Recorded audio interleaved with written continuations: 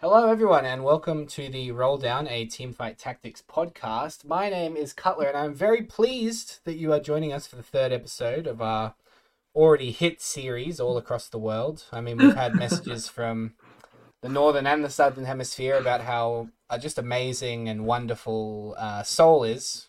And that brings me on to the man himself. That is my co-host, Soul. How are you? Hey everyone, how's it going?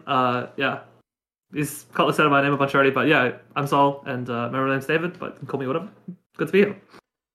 We are very pleased to be joined by a wonderful guest today, a man who has recently come off the Set 6 PvE tournament Day 2 experience, and we will get to chat to him a little bit later about that. But welcome to the show, H1nzey. How are you? Oh, good. Thank you for having me. I'm very, very stoked to be here. I did not make Day 2. I made round 2. Oh, So that was still fun. Don't worry, it's okay. You made Day 2 in our hearts. That's what matters. Yeah. No, I'm fucking keen. I'm so keen. I messaged you like 2 weeks ago, Cutler, and I was like, get me on the fucking thing. I want to talk about Set 6. So I'm hyped. Let's go. And that is why we've brought you on to talk about Set 5.5 today. That's okay. I can talk shit about 5.5. We'll definitely be talking about just Set 6. I'm also very happy to talk shit about 5.5. Yeah, perfect. We have a big show today, guys. It is our Set 5.5 retrospective. We are going to go deep into what made it good, what made it bad, our favorite, our least favorite things, perhaps some sort of more game-related philosophies. And from then on, we're going to transition, of course, and spend the second half of our show talking Set 6. I want to start off immediately, actually, by coming back to H1nzey and talking a little bit about your history with TFT and when you started playing, how you got into it, and maybe a little bit of your ranked history as well. Yeah, sure. So I was a League degen forever. I think since like 2011 when I started my undergrad. Yeah. So that's when I started playing League. I was never good at it, but it was fun. And then I played TFT like every set. So like set 1, set 2. But like set 2 was the last set that I got to enjoy without like worrying about rank, which is why I think I'm very nostalgic about it. So set 3, my goal was Masters, and I ended set 3 at Masters 0 LP, and then set 4, my goal was Charlie, and I think I ended GM. I think I hit Charlie for like 24 hours. Like 3 times, but I never lasted more than 24 hours. And then set 5 was like my best set, actually.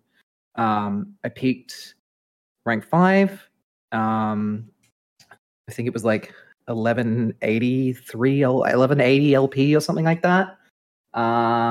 Made regionals for the first time. That was fucking lit. And then I came like 43rd.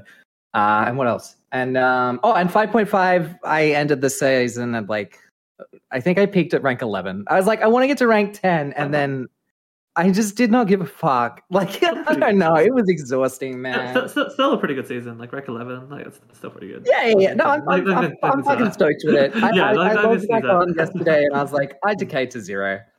You know what? I'm kind of happy. I'm kind of happy that I did, because I like the whole last 2 weeks or 10 days, it's been like, I should play my decay games, and then I went on and I was like, oh, I missed them.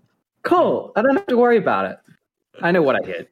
I know that I'm like not a shit player. I just you know you're good. You have faith in yourself. That's all you need, right? So that's me. I'd like to play competitively. I think I'm like, I wouldn't say I'm like top tier OC, but I think I'm pretty good. Yeah. Great. Thanks for stream. I appreciate it. Talk to me a little bit about your stream. You aren't a everyday kind of streamer, but I do enjoy watching you at sort of all random hours of the day. Sometimes you're up at 5 a.m. playing TFT in queue. Sometimes you're up at 11 p.m. streaming. What's that like? What's that sort of that lifestyle like? So that's literally because when I'm working, I work at a cinema. So like I work from 5 till 12 a.m. and then I get home at like 12:30.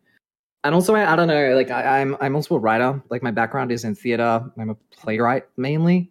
So I do all my shit at nighttime. I'm nocturnal as fuck. I always sleep during the day. But I kind of like it. I don't know. It's really interesting, kind of the communities that you connect with when you're streaming from like 12 a.m. Like the large majority of my viewership, I say that like I have huge viewership, but like the large majority of people that are in my stream are predominantly like UK people. I think because I have a lot of crossover with Willivic's stream. I don't even know if that's how you say his name. And it's only really once I like hit like top 20, I think, and like when I was hovering around like top 10 for a while in set 5 that I started getting a lot more OCE viewers. But yeah, it's been I go through phases where I'm like I'll stream every day for like a month and then I'll take like 3 weeks off.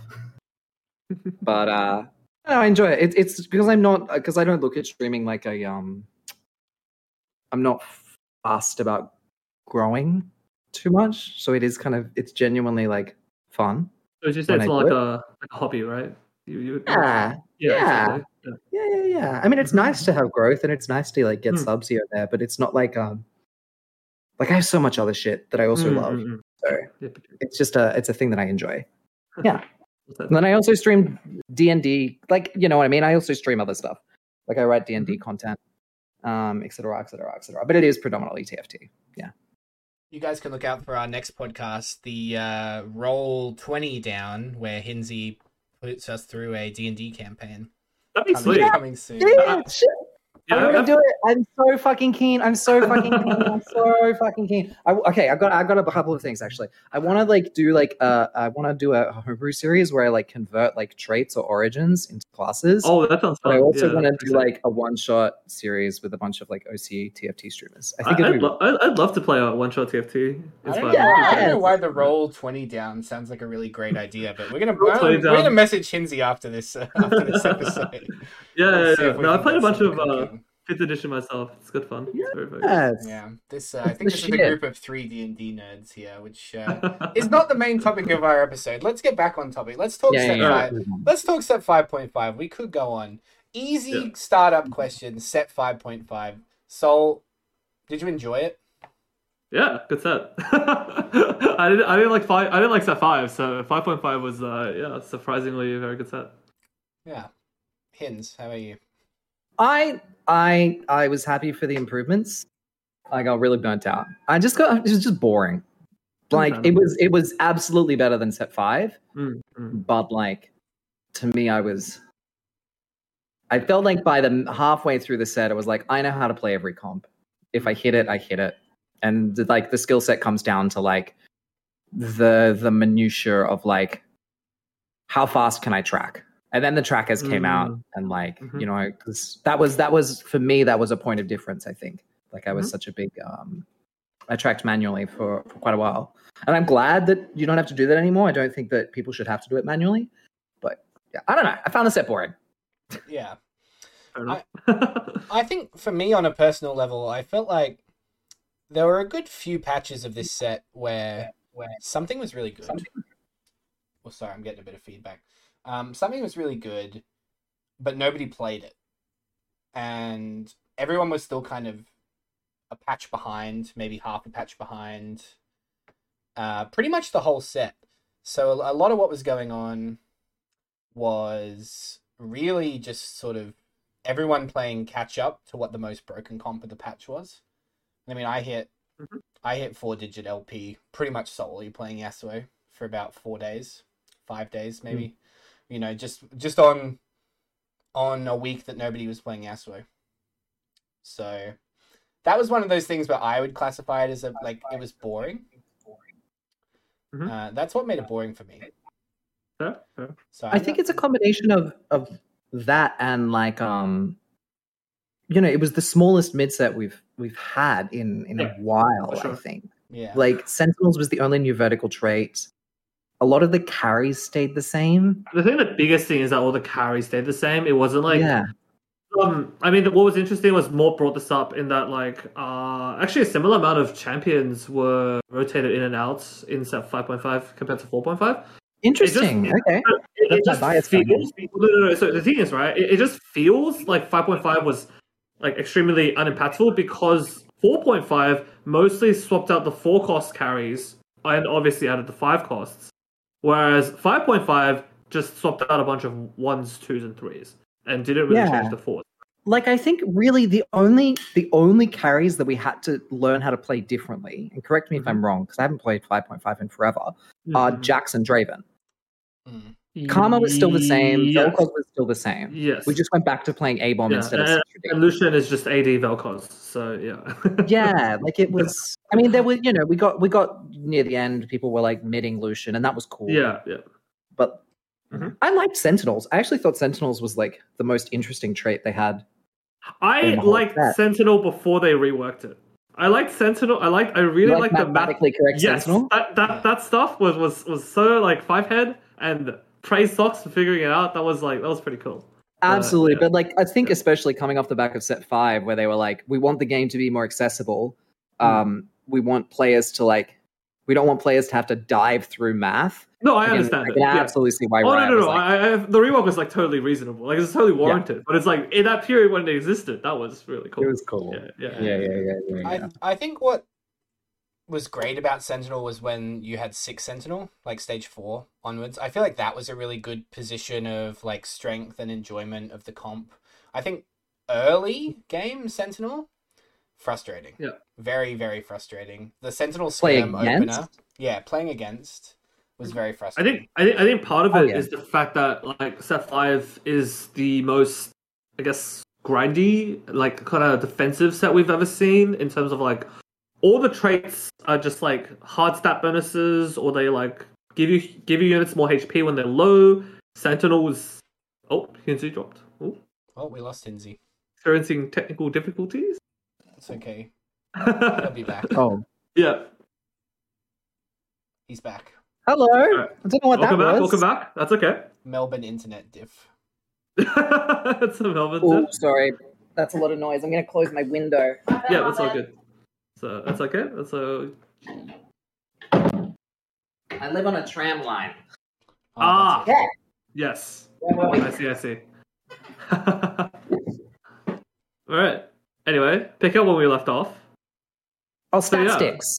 So yeah, lots of sticks, and Sentinel is just more stats. If you really think about it, it's just a bunch of shields. Yes, but they come in a flashy way. No, I know. I'm just saying though, just. I agree. Fights last even longer than before, Yeah. Every fight goes to overtime. And I think set 6, at least like from their feedback, this must be something that they agree with. I think like infinite scaling, or the notion of infinite scaling, is something that players really enjoy. Like Vega and Cho'Gath and Is there another champion? Oh, Tom Kench. And so the idea of like Sentinels, it wasn't like as built into the core of it, but like the idea that you could like get your carry to 5, I don't know, with a bouncing shield everywhere, just go in. The thematic of it was much cooler than say like you heal a bit and then you do extra damage. Oh, I mean, I'll absolutely agree. Like as a defensive trait, Sentinel like succeeded. It's just that like, did the set need another defensive trait? Oh, absolutely not. I don't know about that one. Yeah. Like, it would have been great if set 5 started off with Sentinel. Then that would have, But does that make sense? Like just take out one of the random defensive traits in set 5, put Sentinel in there. But the thing is that they were like all defensive and offensive, weren't they? Like, how many truly defensive traits were there? Cavalier. Have for damage reduction, redeemed for armor and MR. Dawn Bringer for healing when you're low. Nightbringer for shielding when you're low. Yes, but they're not like purely defense. You know what I mean? I get you. Like in terms of pure defense, it was Cavalier, Ironclad, Mystics, Vanguard. Yeah, if we're talking about hard stats, sure. Why did I say Vanguards? So I think we're getting a little bit of feedback off you. I'm not sure if Okay, give me a second. Yeah, there's a little bit of feedback. I was wondering where I was coming from. My bad. That's okay, it's okay. We were testing it earlier. Give me 2 seconds. Okay. Sorry. That's okay. All right, better. Yeah, that sounds good. Sweet. Yeah, I think that any trait... Okay, wait. I'm going to connect again. Hold on. Worries.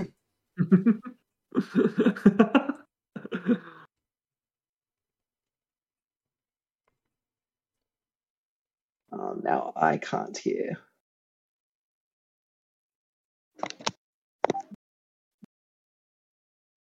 Oh my god, golly gosh.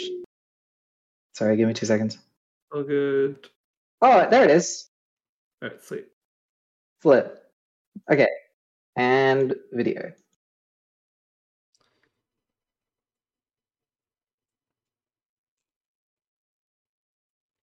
Ah, I'm a mess. All right, we're back. Wait. We're back. We did it. Perfect. All right, looks good. I will say that getting back to the topic, I feel any trait that had an offensive bonus often came with a defensive bonus as well. So there was never a drawback to running offensive compositions. In the sense that they always offered a defensive variable. And that's basically the redeemed legionnaire, sentinel. And if they didn't offer a defensive variable, so if they were like skirmishers or if they were forgotten, which I think were the two verticals that didn't, they very easily teched it in, right? Like it was super easy to tech in ironclads to skirms, less so mystics, but like super easy to tech in ironclads. And with forgotten, less so in 5.5, more in 5, very easy to tech in mystics and knights and cavaliers and ironclads. Yeah. And then to make up for the defensive traits, Draven just got like every single thing that an AD carry wants, and he was still shit for 90% of the set. As I said, 90% of the set. He was good once they gave him the inbuilt Last Whisper, but yeah, that took a while. That took a long time to get to that state. Is there like a single target? We'll talk about it in set 6. Okay. I'm trying to think if there's like a Draven, if there is a Draven equivalent in terms of like a Draven in set 6 or just in general. Just like a Draven equivalent in terms of like single target front to back. It's Jhin. The answer is Jhin. Fiora. Set 3 Jhin. I mean, sorry, we're talking about. Sorry, hold on. Were we talking about over the course of TFT, or we're just talking about set 6? I'm talking about set 6. Oh, set 6. It's probably it's Urgot then, right? Urgot just front to backs with his machine gun. Yes, true. It's not like Lucian where he targets the furthest units to back. Urgot targets the closest unit. But Urgot's a little bit different compared to Draven in how he front to backs. But yeah, if we're talking set 6, sorry, I thought you were just saying is like a front to back carry in like the history. No. I believe that would be Jhin. Like who nukes a single unit at a time. Yeah, I believe that would be Jhin. Yeah. But Jhin in set 6 is a lot different. Yeah, Jhin in set 6 is a lot different. Yeah, very interesting. I want to know what your guys' favorite comps to play in set 5.5. Where I start with Hins this time. Bitch. Cled. I made the fucking emote. Boo. I did the thing. Cled brought me so much fucking joy. Who let this guy on the podcast? Cledge was like, I honestly think if I hadn't discovered Cledge, I would have like dropped out halfway through the set. I don't know. No other comp brought me that much joy.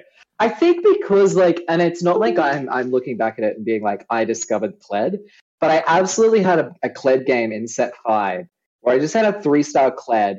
And I was just like shitting on all these Vel'Kozes by putting him on the opposite corner and then just watching him like zip to the back and zip all along the backline units while Vel'Koz. I don't know. It was just like I'll say I think he's my favorite unit they've ever printed in TFT, like across all sets. Yeah. Maybe bested by Timo, but yes, Cled. That's my favorite for sure. So, it's really close. But I think... See, I was going to say Aphelios. I actually think it's Yasuo. I quite enjoyed Yasuo this set. Don't steal my fucking pick, bro. Okay. We'll go with Aphelios then. We'll talk about Aphelios then. Aphelios is really fun. Because I really liked that they shifted his identity away from just like being like an 80... like a really boring sort of auto-attack 80 carry to an actual like 80 caster. So the fight's like always really, really high energy and lots of fun. Just jumps up, ults, one-shots like 5 dudes. Yeah. I think that might be the best like champ rework they've ever done. Yeah, I think so too. Yeah. And all they did was give him 150 mana. Yep. But it's like interesting how like you're purely changing how the champ works and he becomes more fun. Yeah. Like it's the simplest change in the world. the whole. Sure. I don't know. Yeah, I would be so interested to see like the play rate change as well. From I mean, Set 5 Furious was like it was like played a lot, but like it just was not that fun of a carry because all he did was auto attack. Like he just ordered a bunch. You didn't even want him to cast because his cast did so little damage, and it wasn't autoing when it was like casting. Yeah, because it's like a big. Yeah. I just wanted. Oh, exactly. You get it. So yeah. That's why you got head. I'll save Yasuo for Cutler, but I did enjoy Yasuo a lot. That comp was fun. Yeah. I'll say that. Thank you. I didn't have fun playing any other comp except Yasuo. I played like so much A-Bomb in Set 5 and like 5.5 that it was just... Because I'm like... I played a lot of Cultists, and I mean, I literally played 85 games of Mech in a row in Set 3 and 3.5. So, I mean, that's like... Those are my kind of comps, and I really didn't like A-Bomb from a flavor perspective. Definitely as much as... Oh, yeah. Definitely as much as like Set 5 A-Bomb, but they replaced Rise with like probably a more broken unit, which is...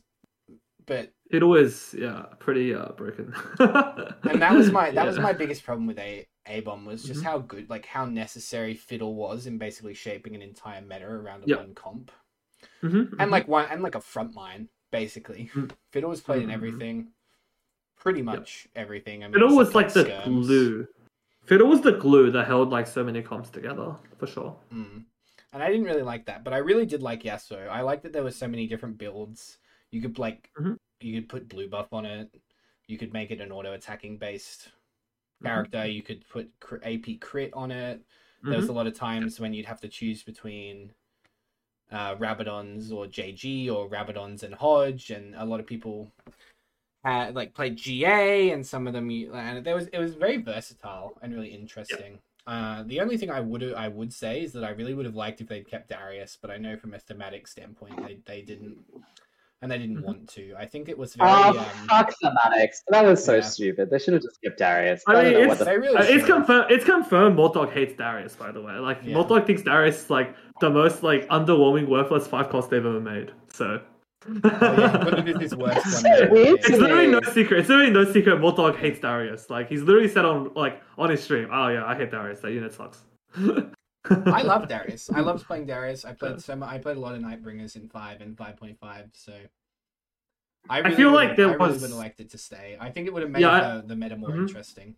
I feel like there were ways that like he could have been reworked, for sure. And it kind of sucks that it kind of just gave up on him and just shelved him. Unlucky. I wonder how much of it was like a balanced decision and how much of it was like actually a narrative decision. You know, like if they were dead set, I'm like, if someone said at the start of the set, they're like, cool, Set 5, we're going to have Garen and Darius, and then at the end of the set, we're going to pick one and get rid of them. Well, they just like committed to that. Well, you know what's interesting is that the interesting thing is that like the storyline, the whole storyline thing, right, is I'm pretty sure it's last minute because their initial intention was to do shadow items with radiant items. So I don't know if you know about that one, but their initial intention was to do both. So when shadow items failed, they effectively had to they decided to just completely scrap them and bring radiant items as planned. But radiant items was always planned. It was just shadow items was initially intended to go along with radiant items. Jesus. Yeah. Right? Can you imagine? Can you freaking imagine? Like Jesus Christ. Like I'm pretty sure that so many players. It would be bad. I think it would be really bad. Like it'd be unbelievably confusing. But thank God that didn't happen, right? Jesus. Yeah. That's like going back to Set 5 and looking at the list of all the items that didn't make it. Like GA revived you 4 times, but with 1 health every time. Like Shadow GA. Like that was their original intention for Shadow GA. Right. And there were a bunch of other ones that were ridiculous. It was like Ionic Spark zapped everybody like 4 times. Stuff like that. I don't know. It's ridiculous. They come up with some good shit over there in the balance and design team of TFT. Thank God some of it doesn't make it to live, and that's what the PB is for. I want to move on and ask a little bit about your guys' least favorite. I'm going to say least favorite units in set 5.5. Okay. I have a least favorite unit, and I have a unit that I think was bad for the game. Mm-hmm. So, my least favorite unit was probably Yasuo, because true damage into Kled made me want to cry. And there was that period of time, there was like 4 or 5 weeks in the middle of set 5.5 where like Vayne was meta, then Yasuo was meta, and then Kayle was meta. And I was trying to play Kled. It was so fucking sad, dude. Anyway, bad for the game. I think Akshan was like really stupid to ship. Interesting. I think like the design of that champion basically meant that Karma was never gonna really be. And I know that people found ways to make Karma work, but I think that like Ashkan. I never say the name. Akshan. I think that like the design of Akshan really shut out a lot of comps in combination with like units like Thresh, where like you have so many carries with like 4 range and so many supporting units with 3 range. The fact that when you're playing Dawnbringers, you don't have a corner bait unit unless you run Syndra over Ivan, to me actually seems like bad trait design. Yeah. I think if we want to talk a little bit about Akshan, I think it's I don't mind that they went for it, because they very much wanted to make a carry that was like a 5-cost that was like somewhat replicating set 1 Kai'Sa, and that like it's like a 5-cost hyper carry that kind of goes around the board everywhere. But I think we learned. I think it's not even just Akshan. There are other examples of this too. But I think we've learned that like from this set that like carries that just like are like hyper carries that deal like a bunch of damage that like dive your backline and immediately delete your own backline is extremely like unfun and very frustrating to play against. Akshan is like an example. Tristana, before they reworked her, is like another big offender in my opinion. But yeah. I think the problem with Akshan, like and carries like that, is that you are forced, and in some ways this should be good. Like this should be a form of skill expression. I mean, in Akshan's case, it should be good, right? Yeah, it should be good. But when you're playing against them, you're forced to change your comp entirely to maybe deal with this one unit, which just feels bad. I think set 6 has done some stuff to resolve that. I don't know. Maybe I'm just like I mean, we'll say the set 6 talk, right? But I think Kai'Sa in set 6 is like a much healthier like that style of design where like it's jumping everywhere, firing all the shots. Yeah. Actually, it looked fucking cool for sure. Yeah, it really ended up being more like Samira than like Kai'Sa. Yes, it did end up being a little bit like a Samira. Yeah, especially when you had it properly itemized. It felt like a Samira. Yeah. Sol, how about you? What do you think on this? Okay, how do I say this? Unit I hated the most, and unit I think was actively like absolutely terrible for the game. It's Thresh. I hope that unit dies in the freaking fire. They never bring anything similar back ever. Like, I'm saying this right now. This Thresh unit, man. Oh my god. It's too tilting. Okay, no. But anyway. Okay, but seriously though, like a little bit back to reality, yeah, I think Thresh was really, really unhealthy. It's not that hook units are necessarily like bad for the game. I think hook units like give a lot of room for skill expression, and are necessary to a point to sort of provide you counterplay to like comps with a bunch of backline. The issue with Thresh is that because his hook is delayed and it comes out way like later, it's A, extremely random and difficult to play against. B, your corner bait doesn't even effectively corner bait sometimes. So for some random reason, your corner bait unit just walks up and then Thresh hooks your unit anyway. And then finally, why does Thresh have to drag your unit all the way to like the center of the board? Like, does anyone know? So yes, for all those factors, yes, I hate Thresh. And then also he keeps pulling if he dies. Yes, and before they nerfed the mana, that as well. And before the mana, he hooked like twice a fight. He hooked like twice a fight before the nerf. Dude, the fact that like it's the inconsistency of it for me. Oh yeah, right, exactly. It's like when Ashe dies, her ult's still going, the animation just like disappears. Yeah, and when Thresh dies, like he keeps pulling. He keeps hooking. Yeah, exactly. easily by far the most like the worst designed like hook unit they've ever made. In the middle, they've made a decent amount of hook units, but easily the worst designed hook unit in my opinion. Yeah. Yeah. All right. Thank you for listening to my tech talk.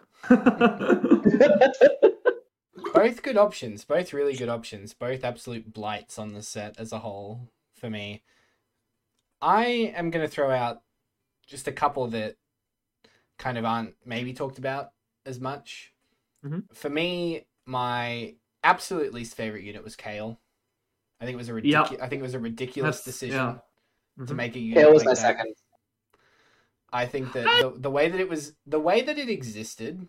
I think making the unit was fine, and I can understand the fantasy of it, but yeah, it just didn't play out the way they wanted it to, and not taking. How did they want it to play out? How was Kale ever going to play out?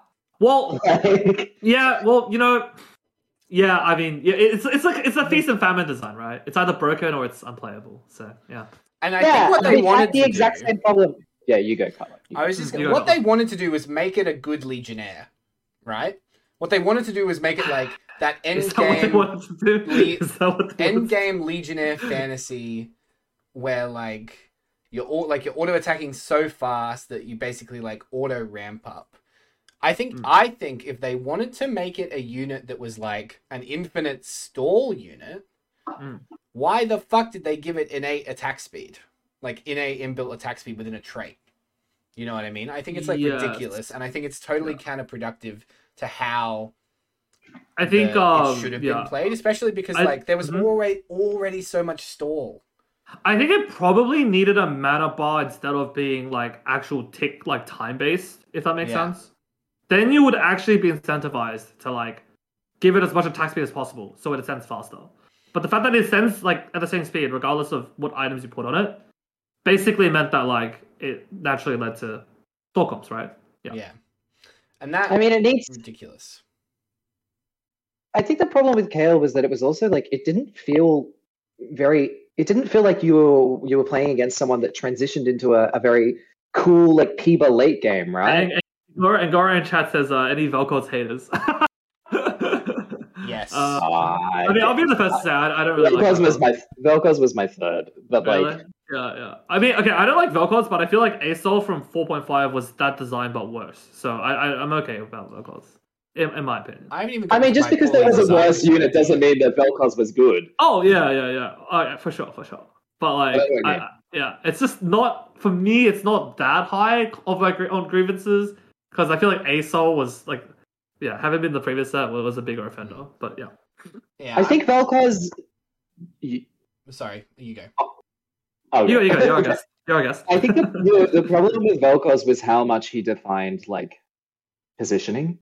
Like, yes. Irrespective of the unit itself being very powerful, he really warped because, like, I feel like if anything, if you had a Vel'Koz in your matchup, you wanted to dodge the Vel'Koz. You can position kind of around everything else, but the fact that every single time a Vel'Koz is in your matchup, you do not want to be the opposite side, really kind of degraded, I don't know, a lot of gameplay experience. Oh, I absolutely agree. I think so. I think that's actually really interesting that you brought that up, actually, because I did want to bring this up at some point.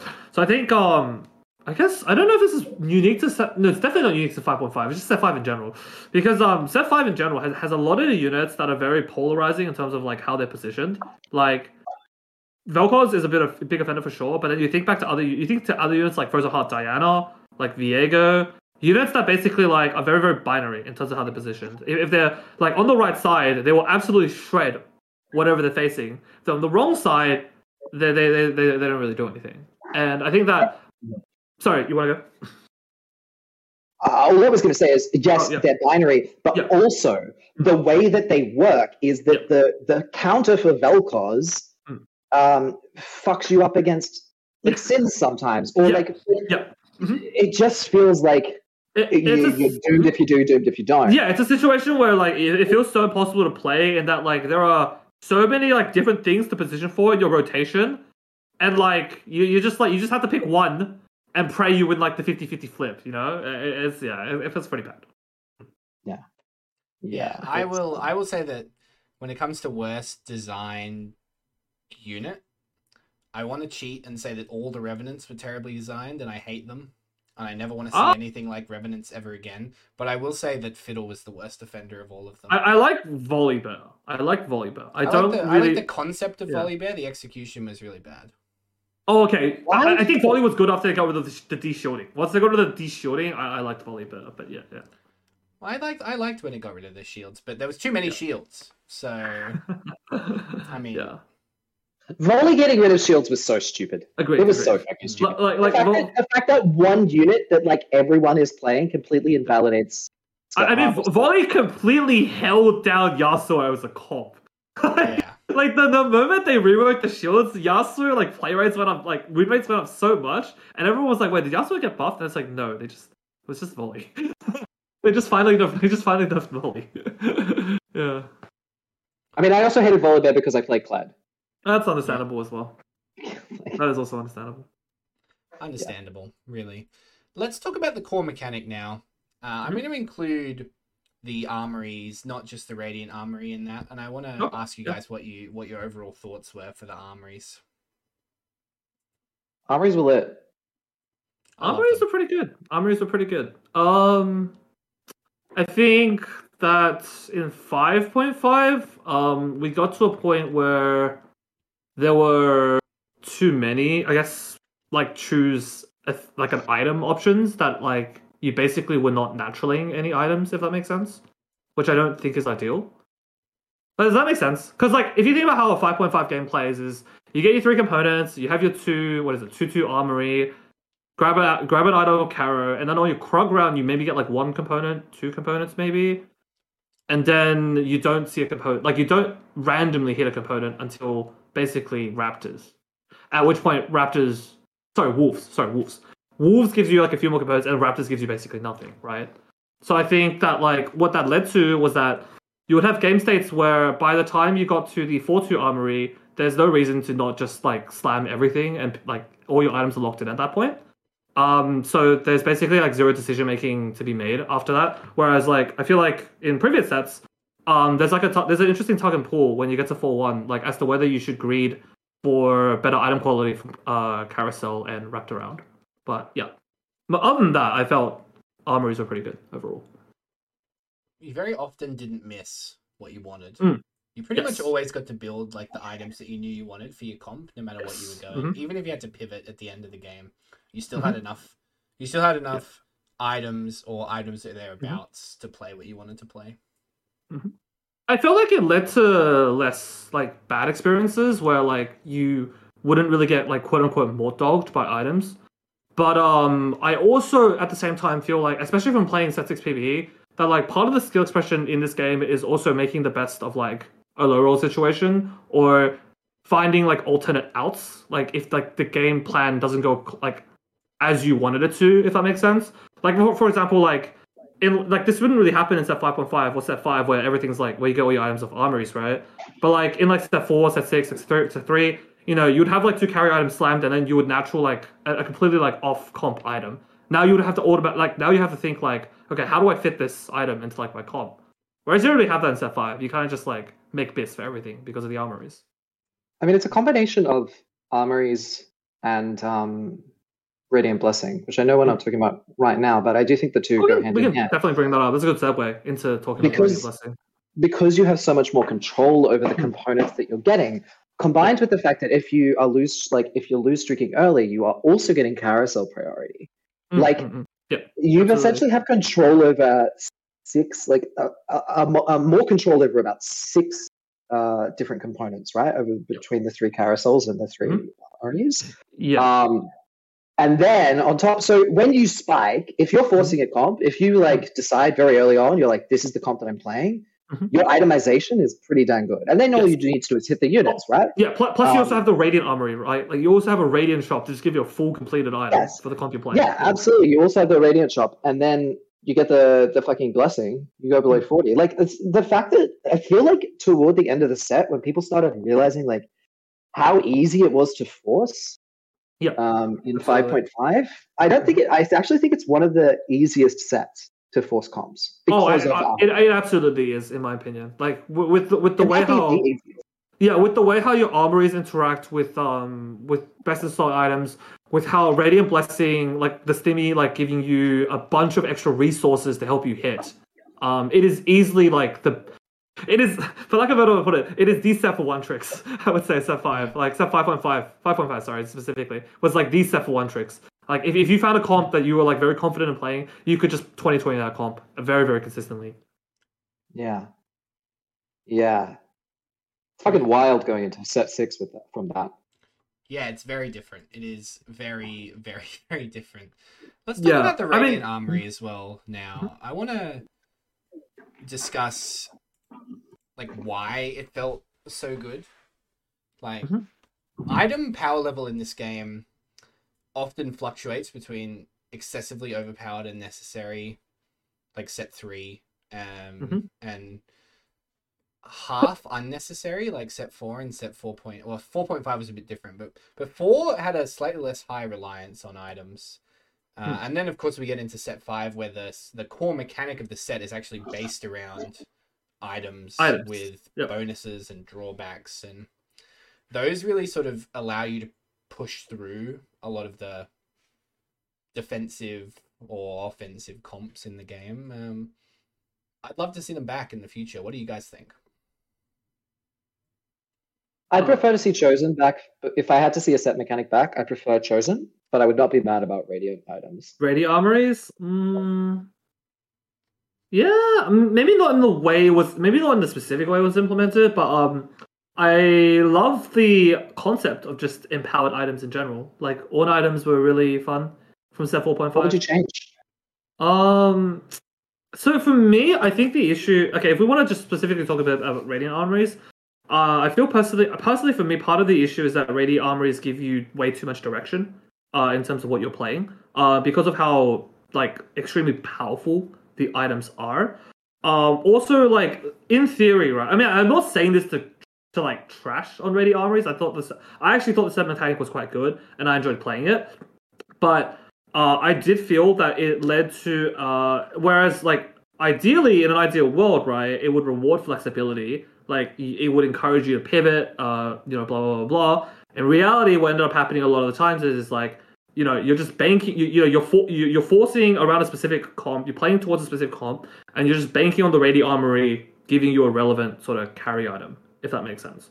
So a lot of like the sort of decisions. I mean, yeah, especially towards the like later half when it's really like when I had a lot of games down my belt. A lot of the decisions with like Radiant armories were like not very interesting. It's like, oh, I'm missing frontline. Okay, Bramble Vest. Oh, I need a damage item for my Lucian. Infinity Edge.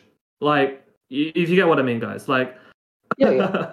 Yeah, I feel like the decision making was very simplified. Yeah, would be the way. I think I could count like on two hands the number of times that I looked at a Radiant shop and was like, I'm pivoting. Yeah, exactly, right. Yeah. Like, you know what I mean? Because like worst case, I take a Zephyr. In fact, I actually think Zephyr or Shroud might have been my highest win rate, my highest top items. I think Radiant Shroud was really, really good. Yeah. Every Radiant defensive item was good because obviously, like you were saying, Sol, if you were just building whatever you wanted to build, knowing you were going to play it anyway, and you got 5 defensive items, great. Your tank's got like a better defensive item on it. It'll live for longer. Yeah. Let the actual comp you want to play. I feel like that potentially, in my mind, that makes it seem like there wasn't enough adversity that you faced, and that sort of comes back to the items as well, like between 1.4 and 3.5, because you were always just going to play what you pretty much already had. There wasn't ever a significant, like, I know, at least for me, someone that played, in lots of challenger lobbies, pretty much all set. I never like full pivoted my board more than 10 times. No. I think if we I think if we want, if I was to propose like a really simple sort of change, it would be to change the options from 5 to 3. Honestly, like if you offer 3 Radiant items instead of 5, it's a lot harder to force around a specific like item, like a specific category of item. Also, like it also sort of forces you to sometimes take suboptimal Radiant items and have to pivot your board accordingly. Because you're not going to take a Radiant item like that. Like, let's say hypothetically you get Mortog, you get 3 Radiant items that do not like automatically fit in your comp, right? But like you have to play around your Radiant item, otherwise you're down a Radiant item. So it forces you to reevaluate your current situation and actually play towards the radiant item. So it's one of those like really unintuitive sort of like weird cases where taking away options actually, gives the player more options. Like it has to it makes the player have to think more, if that makes sense. Yes, but I just don't people wouldn't enjoy it. No. Everyone would be like, "This is just not fun." But the thing is that I think with augments as an example, right? I think three. Okay, we should say the set 6 talk. But I think with augments, for example, I think like 3 options is like perfectly reasonable. So. But you get 9, really. You do get 9 over the course of the game. If you only, yeah. No, I think that's fair.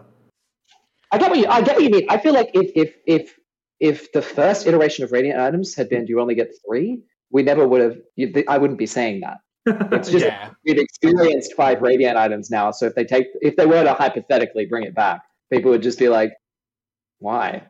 Yeah, and I know that it was random, but it never really felt truly random.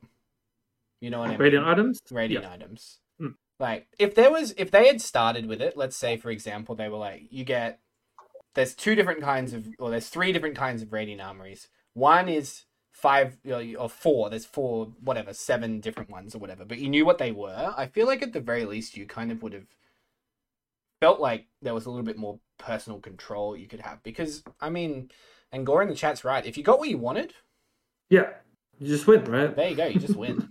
You get that Radiant Deathblade in your AD comp, and you haven't already built Deathblade. Like you've been saving a sword for IE. I don't know. I think that there was a lot of great stuff about it. There was a lot of great stuff and a lot of really enjoyable stuff. But I'm sure there's a way that people who are better game designers than us would understand to make it better. I think a lot of it also came down to the set itself, and I could be very wrong here, but I think that just by virtue of how the set was built and the traits in it, if you had slammed AP items and you got an AD item, there were very few comms that you could actually make that work in. I don't think you saw a lot of AD AP carries, right? No, Lucian was the only hybrid carry, but even then, he wasn't really an AP user so much as he just scared off crit. So it was really just Jewel Gauntlet that worked on him. Yeah. Yeah, and even if you were going AP, it was you didn't want to get Jewel Gauntlet and Deathblade. Yeah, exactly. Yeah. You needed the IE as well. Yeah, to amplify the crit. Yeah. So I think I think again we'll get to it eventually, but Radiant items in set 6, maybe it would have felt less bad building AP items and then getting Bloodthirster because you could do fucking Fiora Yone or some shit. Yeah. But I don't know. Maybe I'm just a super not flexible. No, I think that's a really good point. And just reiterate what you just said, right? I think it's very fair to say that sort of how Radiant items feel in terms of game flow is very, very context dependent on the champions, right? In the specific set. And I think that speaks volumes of just how to cut the game designers a bit of slack, I think it speaks volumes of how hard a game like TFT is to balance and design around, because all the systems are so sort of interwoven, interconnected with each other, right? Yeah. But I just, the number of times I play fucking Vel'Koz and I get fucking Deathblade BT, fucking last. Yeah, it was not great. Yeah, definitely. Yes, it goes on Varus, Callista. Yeah. Look, I think that was a fantastic sort of set 5.5 discussion and retrospective. I mean, I know for me personally, it's the highest that I've been during a set. And I think that if you're attempting to move into a semi-competitive space, if a set is out there that you're really good at, you're probably going to like it a little bit more than some of the other ones. And maybe when we look back on it, we'll love it even more because of that. Yeah. I think Set 5 was solid. Set 5.5 was solid. It doesn't rank, for me, it doesn't rank particularly highly, but, I don't think it was terrible. I thought Set 5 itself was terrible, but yeah. I think that's so interesting about looking back at sets and being it wasn't terrible. Because of the nature of the game and the nature, the fact that we have sets and sets and sets. I don't know many other games that work like that, but where you look back and you're can I just play that one again?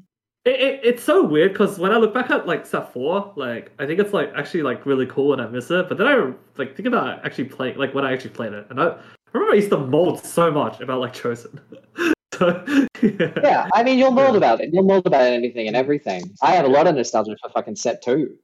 Fair. Yeah, I like set 2 as well, and I played it for 2 weeks. Yeah. It was my last set of innocence where I didn't fucking care about shit. Anyway. Cool. Guys, Set 6. we're going to split up and talk about something that maybe we'll have H1nzey back on in 6 months' time, and we'll discuss the retrospective of set 6. But yeah, I want to discuss set 6. H1nzey, how has PBE been for you overall? Traumatic. It's made me realize that I'm not actually that good at TFT. No. Like I'm always mad at the start of patches, let alone sets. But like, it's really interesting. I think because I have this ideology in my head that like I'm a flexible player. Like I like to think that I play fairly flexible. And I'm not like that's not me going like that's why I didn't like do super well in set 5.5 because set 5 was my best set ever. But it's really interesting kind of like actually playing and being like, I'm really fucking struggling. Like I cannot move. My brain can't move quickly enough because my APM is shit. Like my APM is not good. So like I love it. I love the idea of it. And I look at it and I'm like, oh, when I understand this, I'm going to fucking enjoy it. But it's like, it's fucking hard, man. It's a tough set. It is for sure. It also feels incredibly swingy. Like I think augments. I think it might be. I'm saying this a lot tonight, but every time I'm saying it, I do genuinely believe it. I think it might be not as competitive as I originally thought when I heard about this. Okay, right. I mean, if we were just really, really quickly touch on like swinginess, in my personal opinion, I think augments, at least the prismatic augments, have the potential like to create sort of like even bigger swings than Chosen did.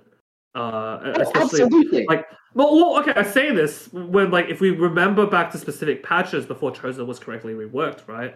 Chosen was incredibly swingy. Like if you remember back to like the 4-1 sort of lottery days in Chosen when it literally like you could just hit a Chosen 4 course out of your shop out of nowhere, and boom, you have direction. Boom, you stabilize your board. Yeah. So, I mean, I don't think it's that outlandish of a comment to make, but yeah, maybe it is. Yeah, I mean, I understand where you're coming. I understand where you're coming from. I think that there's so many of them, man. I don't know. Fucking 40% of them. Is it bad if I'm getting to the point where like I can recognize every augment? Like yes, that's so bad because every game I see too, I've never seen before. I've played that much. I'm like in a fucking sweat PBE in-house challenger lobby, and I'm like, what the fuck does that one do? What do you mean my units are fucking disarm for 2.5 seconds? I've never seen this. I saw that for the first time today. The challenger disarm one. On guard, yes. Yeah, on guard. You even know the name.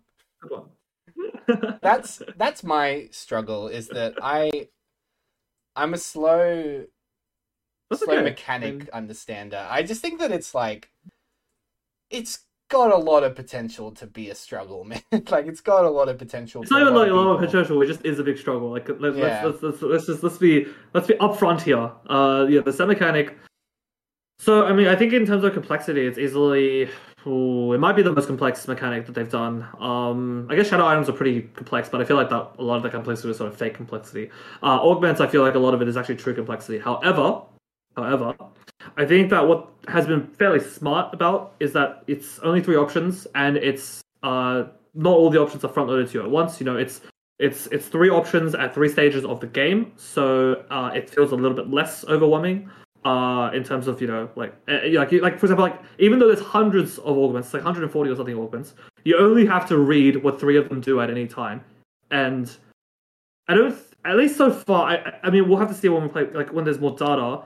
it doesn't feel like there are too many augments. There's not too much cross-augment synergy. There's obviously some, but there's not too much to the point where if you don't know a specific augment's interaction with another one, then you're like missing out. If that makes sense. Like most of the information is like front-loaded to you. Like it does what it says it does. Yeah, and it's good that there's like a little thing that exists that just stays there and reminds you on your board. Mm-hmm. Yes. Oh, what have I got? It will be very bad. Oh, I can tell. It's like hex core. It's like called a hex core or something. Yeah, but yeah. That's good. I like that fact. H1nzey, what do you think? What do you think on that topic? One of the things that I've kind of tried to incorporate into my play is kind of recognizing that a lot of the augments don't actually change how you play. Yeah. Right? Like a lot of them are just like, okay, I have a stat. Yeah. Or like I have an extra unit. And like, yes, they don't require you to massively reframe how you think about the game. Like, yes, the math in terms of like what you can fit in, it changes a little, and because there are more horizontal traits, like that can get quite complicated. But once like we settle into like understanding the horizontal traits and the breakpoints and all that, I don't think that the set is going to be as complex. Obviously, it's not going to be as complex as it currently feels. I would actually love to go through the augments at some point. I won't because I'm lazy.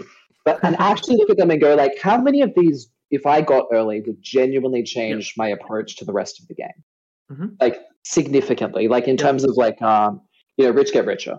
I'm trying to get to 70 as quickly as possible, probably, or hyper roll. I'm just rolling down to 0. Like, how many of those augments are there actually? I feel like most of the ones that are econ.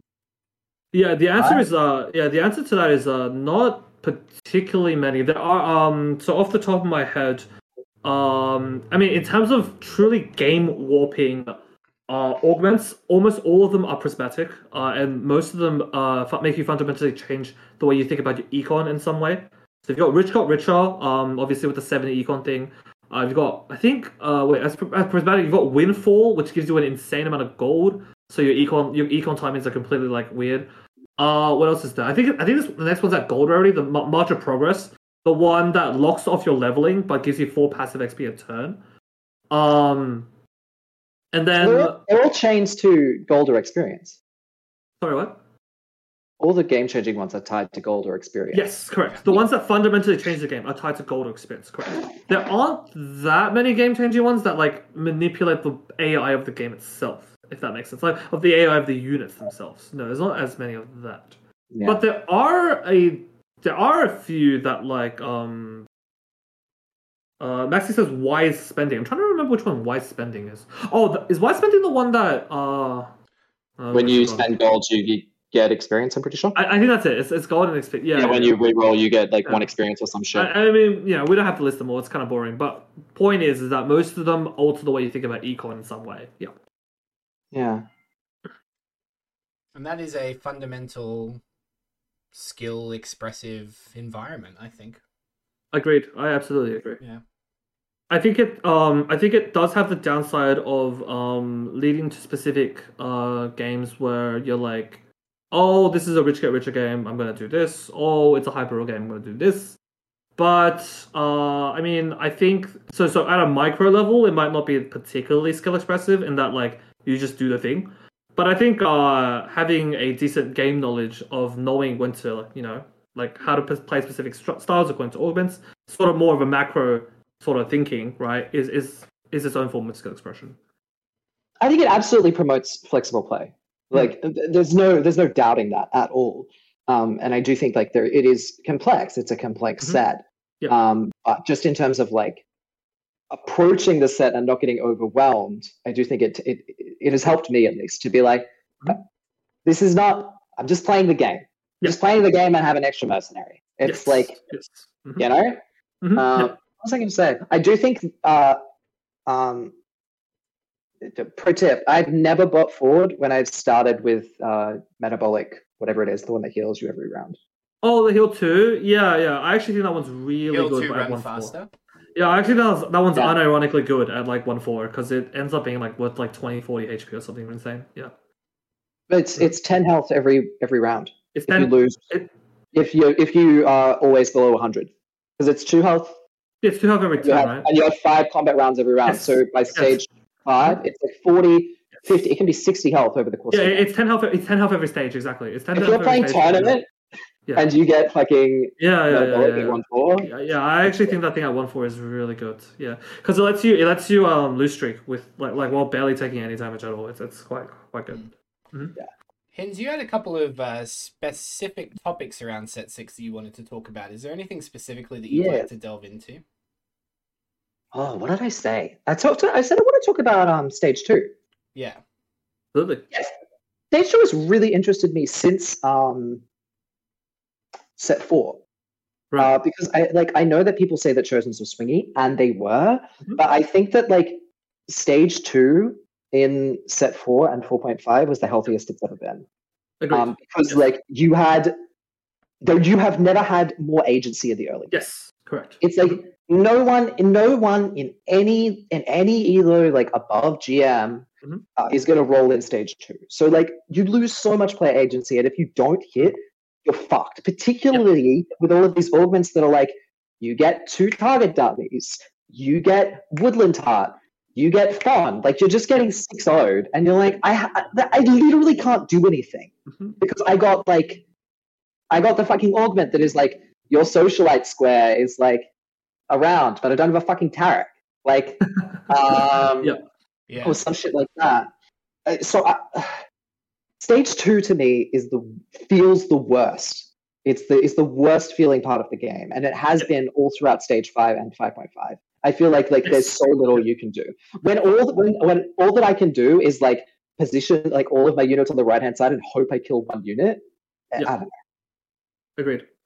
I mean, Mort has said this himself that one of the overall big sort of structural changes that he wants to eventually make over to the game is that he would like to see more player agency in Stage 2, right? So if you really think about Stage 2, at least at the way that we currently think about the game, because just because it's established that this is how you play does not necessarily make it correct. It's entirely possible that it's a different way of playing, we as players just haven't discovered yet.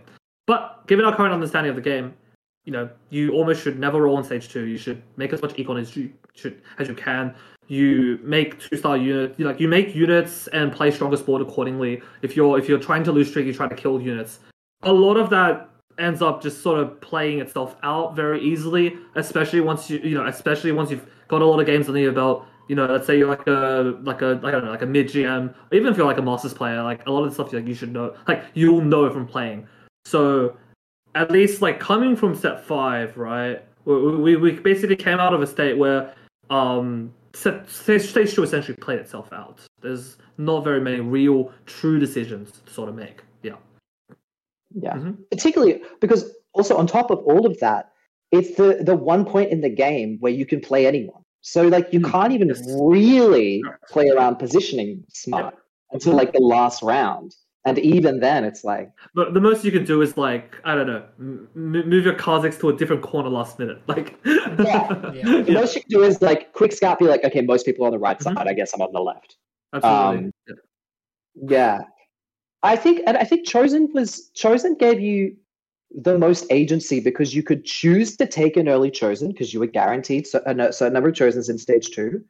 Or you could choose to greed, and that's fine, but that's on you. That's a choice that you have made to not buy a Chosen or to buy a Chosen.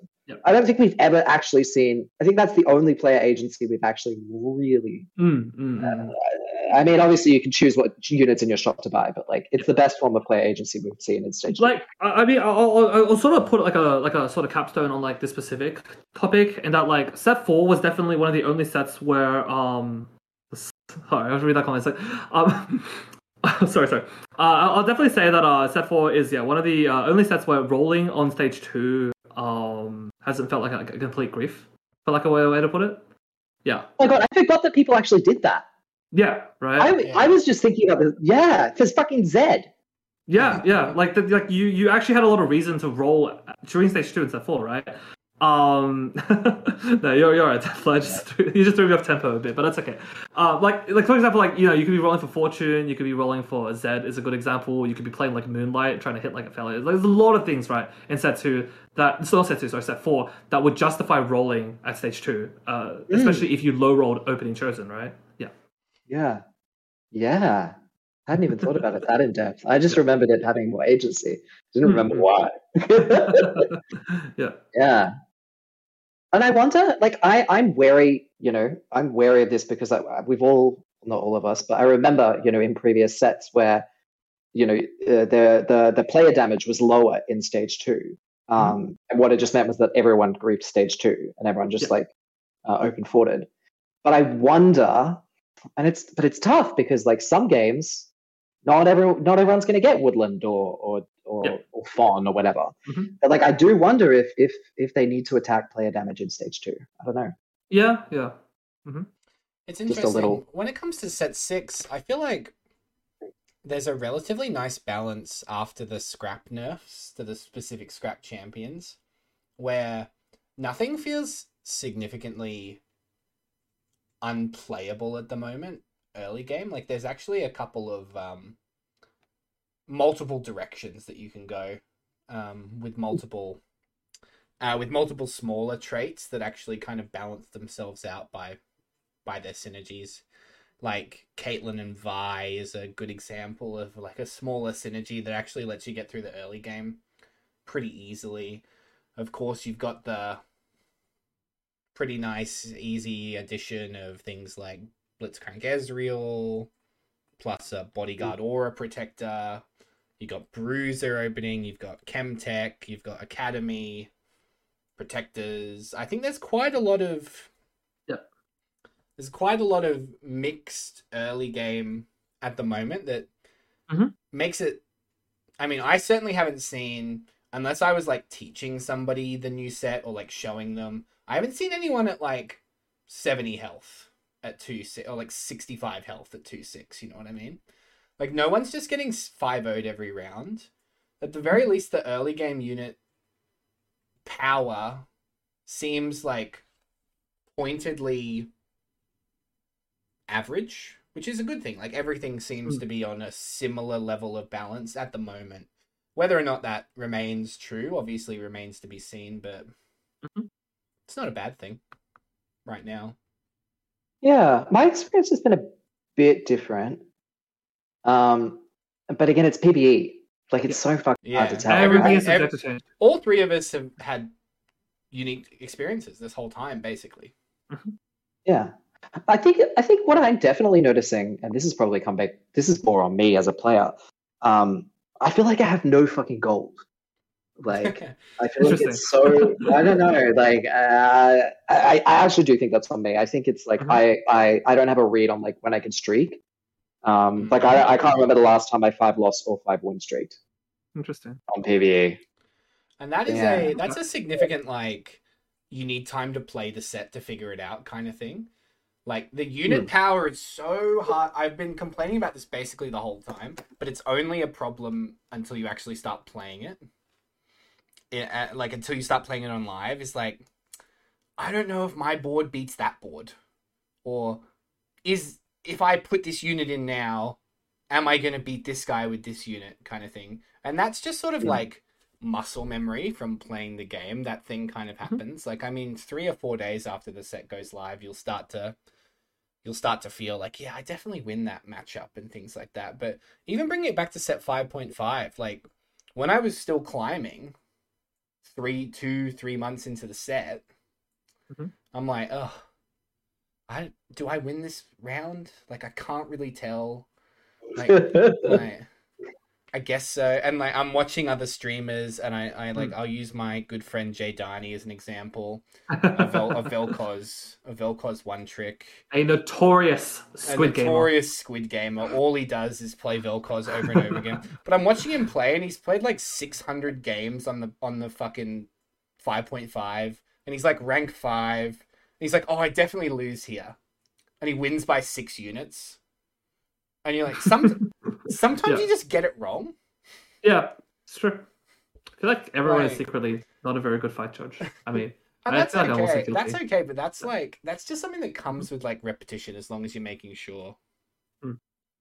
It's a really interesting thought, though. Like that idea of like, because you hear it about everyone, right? Like everyone's a terrible fight judge. I don't know anyone that's a good fight judge. No, Yeah. I've never met a good fight judge in my life. I know that I've never met a good fight judge in my life. I know there must be people who are good, but like that's an interesting thought, right? And I think it kind of speaks to to some extent, maybe speaks to the jankiness of movement and targeting that exists in TFT, that I don't know if we're ever really going to address. And I don't know what that would look like, right? Like there are boards where you could like not change the positioning. Yeah. Just put them against each other, same units, same items, same augments, and like one win, one loss, one win, one loss. I mean, if we want to, to add to this topic, right? I mean, I think that's why puzzle mode would be really, really cool to actually have, because then you could actually, like, more or less run the simulations in like your spare time, like off the, you know, I was gonna say off the Rift, but we're not on Summoner's Rift. I don't know what to call the TFT like game. What is it? The convergence. Oh god! Yeah, sure. Then we'll go with that one. While you're off the convergence, that's the in-game narrative. That's the lore. That's no cap. Anyway, yeah. Anyway, like, we'll see what the convergence. So anyway, I think that like that's a big appeal of puzzle mode. In addition to the fact that it's just like a fun brain teasery thing to do on the side, you get to learn these sort of interactions that you know you might not see very often, and then this kind of stuff can actually come up in game, which is really cool, I think. Yeah. Our last topic that I've got written down here on a little bit of set 6 is a it's 36 hours or so until the set goes live as of time of recording. So maybe when some of you hear this for the first time, you'll already be playing set 6. But one of the things I've written down here is efficient tips to climb. Efficient tips to climb, and let's talk about. The chat's going to confuse me because I'm sure I just saw it. If it's out on the morning of the 4th, it's now the evening. It's 36 hours, yeah. 36 hours or so from now. According to Keith, there is a delay, so it won't be out tomorrow. All right, well that's fine. I mean we'll all survive that way. It's time to do assignments. Actually, it's actually not that bad. Yeah. But let's say right now we're not talking to the people who are listening that are veteran players of the game. We're talking to the people that don't play. Maybe they play all the sets. Maybe their best results are Plaid or Diamond 4 or anything like that. Whatever it may be. I guess what I'd like to do here is just get your guys' opinions on an efficient way when a new set comes out to learn and to climb up the ranks. Let's start with you, Sol. Okay. I mean, it depends on how new you are and how much you play. So for players that play very sort of casually or like are just straight up new to the game, okay, people are not gonna like this. But and I mean, like if you're like like Plaid or like Silver Gold or whatever, you want to climb, just look up the most broken degenerate reroll comp, learn how to and just watch a streamer play it like once or twice, and just do that every game. You'll have fun. You'll gain ranks. and I'm actually serious. Like, I actually unironically say this because, like, when you have like a very linear game plan that you can replicate like every game, right? You get to focus on the other factors of the game, like on the fundamentals, like econing, playing strongest board, etc., etc. Like when you sort of simplify the game down to just like 7-8 units, it's a lot harder to get overwhelmed, and it's a lot less. It's like a lot less dizzy, I would say. But I will say that eventually, you do want to eventually transition to a point where you sort of branch out into like other compositions. But for players that are sort of new or take the game a lot more casually, I tend to recommend just picking out a linear strategy, usually a reroll comp, and just playing that a lot. Yeah. H1nzey, what do you think? Look, I'm coming off the back of 10 fifths, so don't fucking ask me. No. But the thing that excites me is that like I look at all of those fifths and I'm like, I fucking misplayed. So like I don't feel that bad about the set. I know that I'm like not playing well. I reckon if we're talking like Plat, Diamond, whatever, I think that the two comps to play are just going to be like Yodels and Scrap, honestly, because they're very easy to pick up very early on. They're very straightforward in terms of how you play them. I think Yodels is a really good one. Yeah, I think Yodels will be particularly good because, like any reroll comp or any comp that relies on hitting 3 stars, when everyone else is playing shit boards, you live forever. So you're just like guaranteed to hit, right? So you just fucking go 6. you find your yodels. Maybe you go 7 and get Jana for like Scrap, Scholar, Enchanter. I mean, sorry, you finish. Sorry, I didn't mean to interrupt. No, that was my fucking. I have other okay. thoughts, but that's like my baseline. Okay. I just want to briefly add that I mean, like we did touch on this at the start that like this isn't really aimed at people like high elo and whatnot, but I guess this is more applicable to the people sort of hard stuck around like masters, like the lower hundreds, like 100 to like 300, 400 LP, and trying to figure out what they can do to sort of make the extra jump. I will say that once you sort of hit masters, once you hit like 100, 200 LP, you've got your sort of feet in the water, right? The next step to improve is to sort of focus more on improving holistically as a player instead of just trying to like brainlessly replicate the exact same strategy like over and over again. If that makes any sense. Once you get to that point, it's the way you climb is very much trying to like experimenting, trying to learn new things, trying out like different like different decisions that you like you wouldn't normally make, and sort of learning, getting better from that. But up until that point, yeah, it's just one trick. just one trick. Yeah. I think one trick until you stop climbing, and I think at that stage, and this is what excites me about the set is that like I'm struggling with it. I got a lot of fifths, but I know that I'm playing wrong. Like in those, but my approach literally has been like strongest board, top 4. Like I don't care about winning. I've never really been like a first or second player. I'm very much so a third or fourth player. And I do think that particularly at the start of the set, if your goal is to like every round, look at the units in your shop, look at your augments, look at the units on your bench, look at the units on your board, what combination of them is the most powerful board right now? And then just play that for a while. Just play that for like a couple of games. It'll fucking suck. You'll lose a bunch of LP, but it will actually help you so much in terms of like spring. Because when it clicks, you'll fucking skyrocket, right? Yeah. And then after that, you can worry about like figuring out like mid game and late game transitions, right? Like in lower elos, you don't even need to transition. You just keep playing strongest board, and everyone else dies out. Yeah, and then you become me, and you're like, oh, I play pretty decent early game, pretty decent mid game, and then I fucking fall off a cliff because I don't know what the fuck I'm doing late game. Yeah. Genuinely, that's my advice, and I think that's particularly potent for this set. I think that strongest board, people say it all the fucking time, but I do think that practicing it now and getting accustomed to it at the start of set 6, if you are trying to break through masters, like low masters, etc., it will really be to your benefit, and you'll enjoy the game more. It's so much more fun when you feel like you're playing flex. You feel like, oh, I'm so fucking good at this game. Anyway, that's me. Yeah, I'd like to expand very quickly on the idea of being a strongest board gamer, and just say that when it comes to playing your strongest board, for somebody that's new or a newer player or a slightly more casual style player, don't be afraid to go away from the traits and the synergies, and don't get too caught up in those shiny little orbs on the left side of your screen. To like just play units together and see if they work. If they don't work, for next time. Yeah, if they don't work, not to do it. I've got this 2 cost and this 2-star unit and this 2-star unit. Man, I'm losing every fight. I don't know what it is. I could take one out and swap it. You'll mess it up. If you're gonna be flexible, and if you're gonna play what pro players call strongest board, don't be afraid to mess up, because you will get better for it.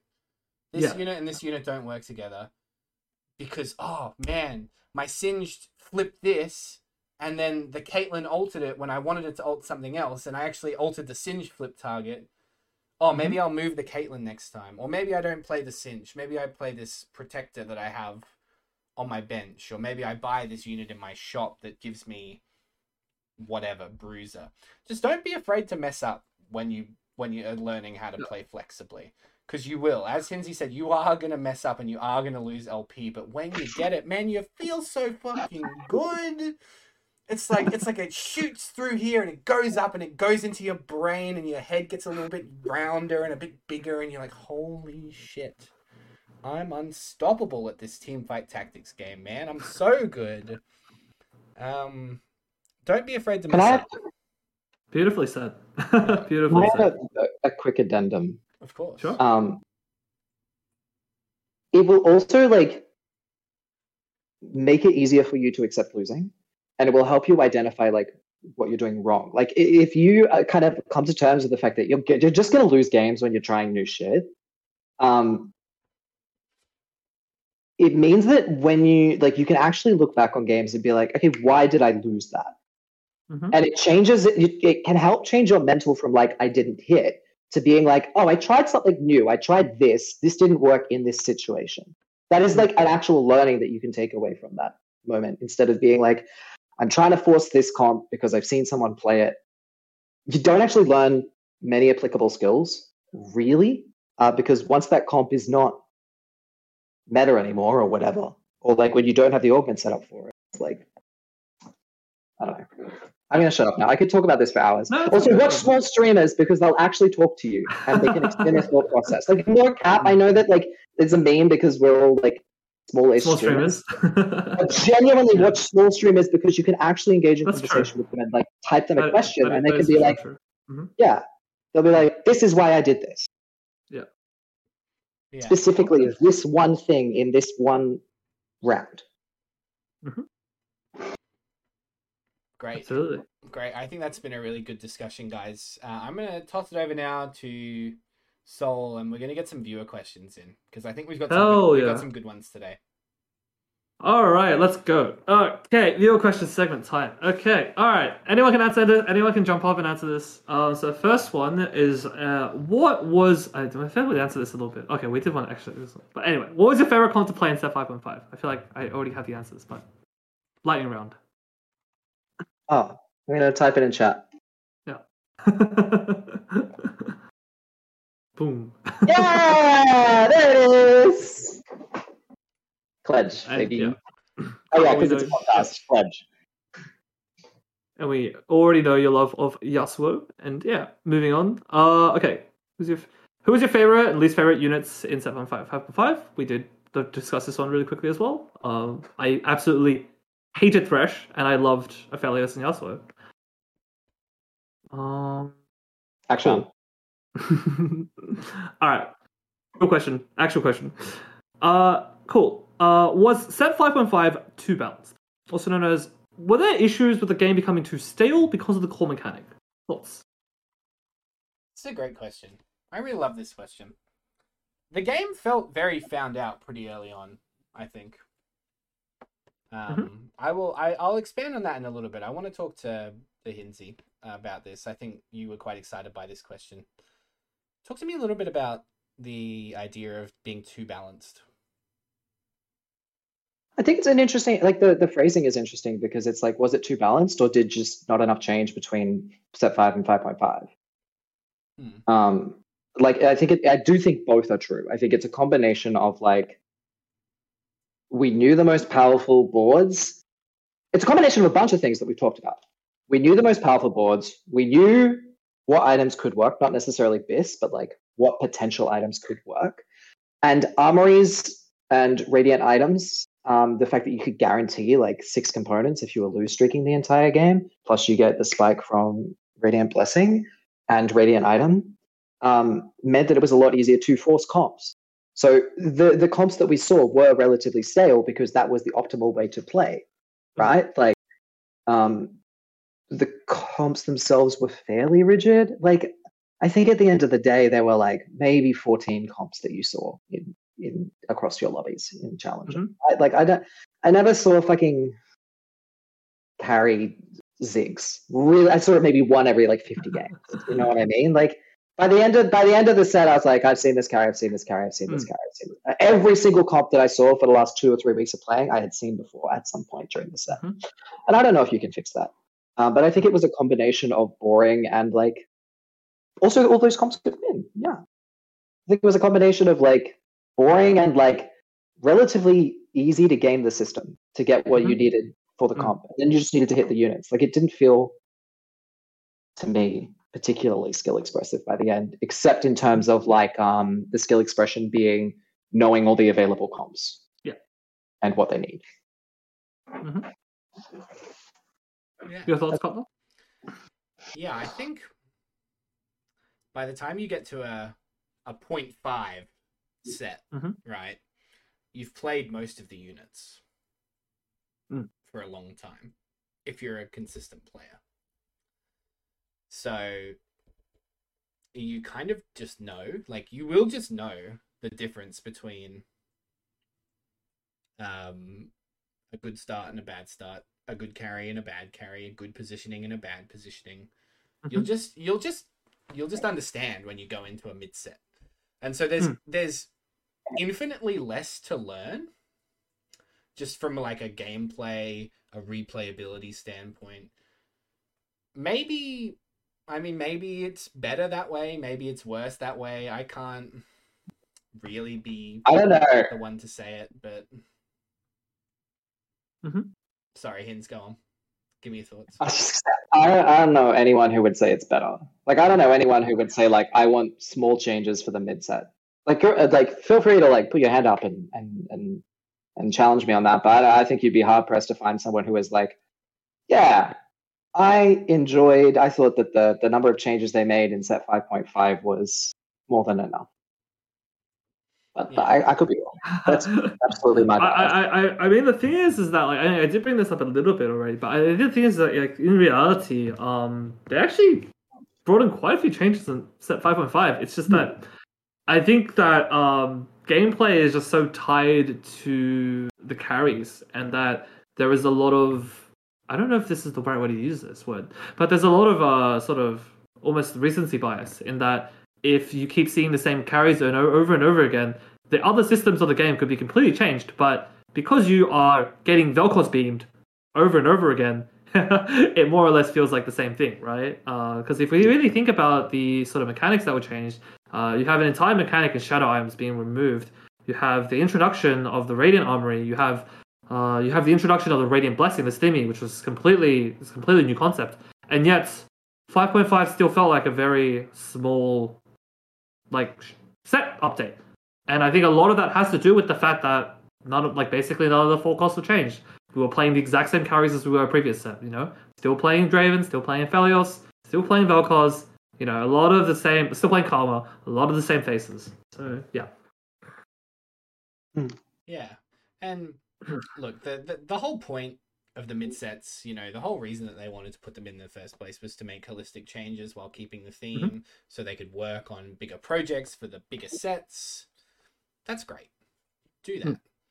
But I think what they learned between set 4 and 4.5 was that they needed to be much quicker on the rigorous changes every fortnight.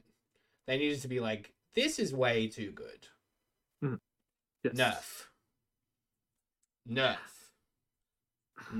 You know, like, really, really, if something is just broken, they've done a much better job on, like, identifying and nerfing it relatively quickly. I would just say, like, maybe they need to do it. Maybe they need to, like, focus on buffing more things per fortnight or per month or whatever it may be. I think that would lead to certainly a less static feeling. Like, all of a sudden, these like 7 different units all at once are getting significant buffs. I think they shouldn't be afraid to do that because, I mean, I guess that from a game design perspective, if they have to revert things, they very clearly feel like it's a failure. And Mort said as much that they feel like they don't want to revert huge changes immediately because they need to see it play out over a significant period of time. But the more experimental they are in a 0.5 set, I think the better it will be for like player retention for the boring. I say boring, it's not boring. The slower period of interest in the game. I will say that if we're just talking about the context of 5.5 getting a bit stale, I think that does, at the end of the day, have a lot to do with the fact that the traits in Set 5 are just not particularly exciting. They're not very flashy in any way. Most of them are just number buffs. Like, most of them just give you more stats. They just make your team, like, do more damage. There's nothing particularly... They even removed Coven, one of the traits that actually had, like, sort of positioning nuance to it, right? And that, could enable a bunch of, sort of unconventional units to be played as carries. I'm thinking about, like, Coven, Ivan, and other similar like, silly things, right? Coven, Aphelios. There's a lot of sort of silly things you can do with Coven. So firstly, the set already does not have that much room for creativity, and then they take away one of the traits that you could be very creative with.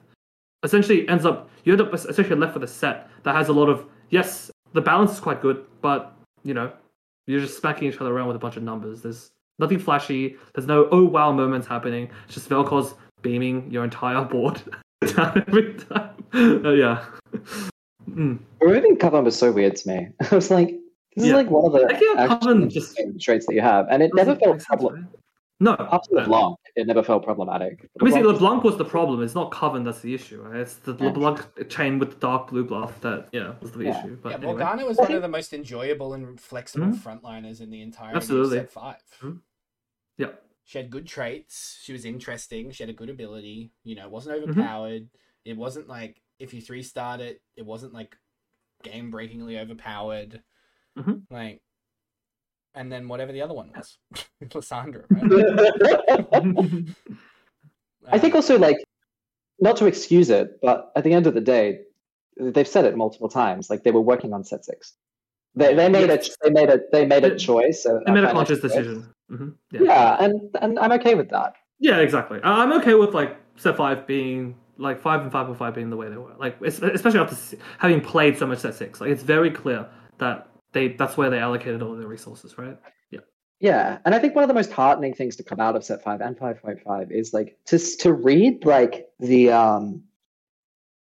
their recollections on it, and to see Mort being like, here's what didn't work, and to like, as a player, I don't know if anyone read that post when he made it, but as a player reading that and going like, yes, I agree with all of this is personal, it was very, my experience. Yeah, to hear the actual lead dev be like, I share these concerns was cool. They're good at the game. The TFT designers are good at the game. Yeah, Mort and Kent especially. Kent is actually. And Kent, there's right? like the League of Legends community is like quite up in arms about it, because I don't know. I think I saw this big post a while ago after Mort did the Set 5.5 retrospective and how he felt, and he was talking about like what it's like to play at a relatively high level and understand it. I think that it's a very unique benefit. It is a very unique benefit, because I'm pretty sure that the main outcry from the another Riot Games game, League of Legends, was that their main designer is like Silver 3 or something. Yeah, as a casual semi-serious, like in that, like I do actually play League as well with my friends in like a team-based setting.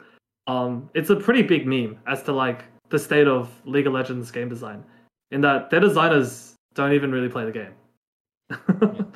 The designers are. It's a very unique not very point to TFT. The designers are not very transparent and don't really even play the game. So yeah, and bad combo. More puts himself out there, man. That is fucking hard. I wouldn't do it.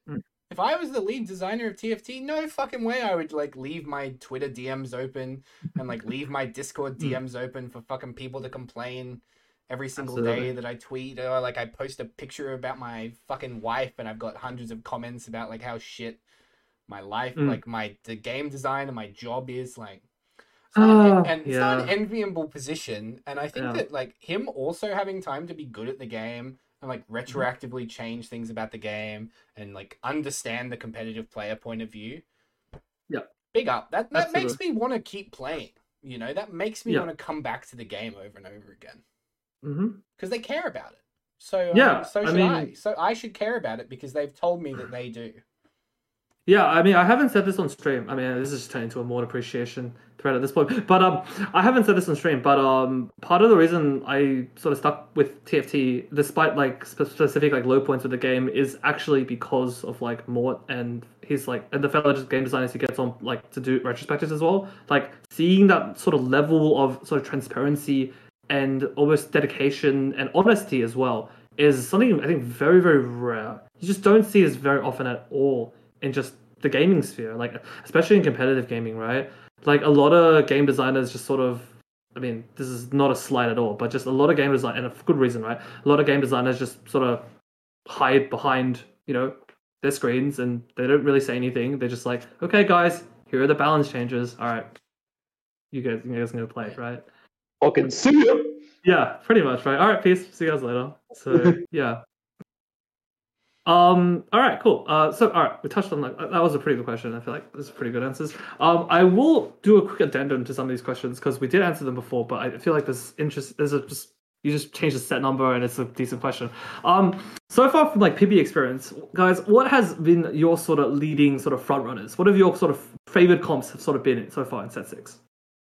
Comps that I think are good, or comps that I actually it's probably better to just say what comps have you enjoyed playing, because good is always gonna change very very I literally had 3 or 4 days where if I didn't get an econ trait at 1-4, I just quit because I wanted to play Yordles. Like I was just I was like, I'm not committing to 40 minutes of this game unless I'm getting Yordles. Like, did you play like the actual like the way it was intended, or did you play like the socks variant where you just no, I won't Vega. I don't give a you play the way it was intended. I am a full fun player. I've never gone higher than 3rd. Like never. All right, so Yordles for H1nzey. How about you, Hutler? I've played 8 Yordle games and I've yet to get 1 Vega. Just by the way, I've died before I got Vega every time. Yeah. So yeah. Even if I wasn't even if I wasn't playing the Vega version, like the Ziggs 3 on bench version, like fuck that, man. I'm not playing that shit on live. No way. No way. You just know, like sometimes if you play comp, you just know, like I'm not playing that shit. That's not for me. The Ziggs 3 on bench. Yordles is going to be the one where I'm like, no, don't care. If I got a bust, okay. I've actually played the Ziggs 3 on bench, and I actually think it's the funniest thing ever. I think just having a Ziggs 3 on the bench is just the funniest. But it's like not for me. I just fucking die. Like I guess I just don't get it. Like I'm just like whatever. Fuck you. I don't care. I mean, the way I can explain that version really, really straightforward is just it's almost, you can think of it almost exactly as like the reroll Tristana comp from last set, except this one makes econ once it hits. This one spits out 3 gold a turn once it hits. Yeah. I mean, I like it, but it's just not for me. Sometimes you just know something's not going to be for you, and that's that. Yeah. Like, I think for me, like my favorite comp that I've played, and I've played most of my games have been in, is Jhin. Like I'm pretty much playing 4 Clockwork Jhin, like every other game. It's like very comfortable, very easy to play, very enjoyable. It's got a good early game, a good mid game. Its late game is really good. I will say that it's sort of a different problem, but Janna, Seraphine, and Orianna as a trio is an issue for me. Don't forget Tarek. The honorary ego. The honorary Tarek. 4th one. That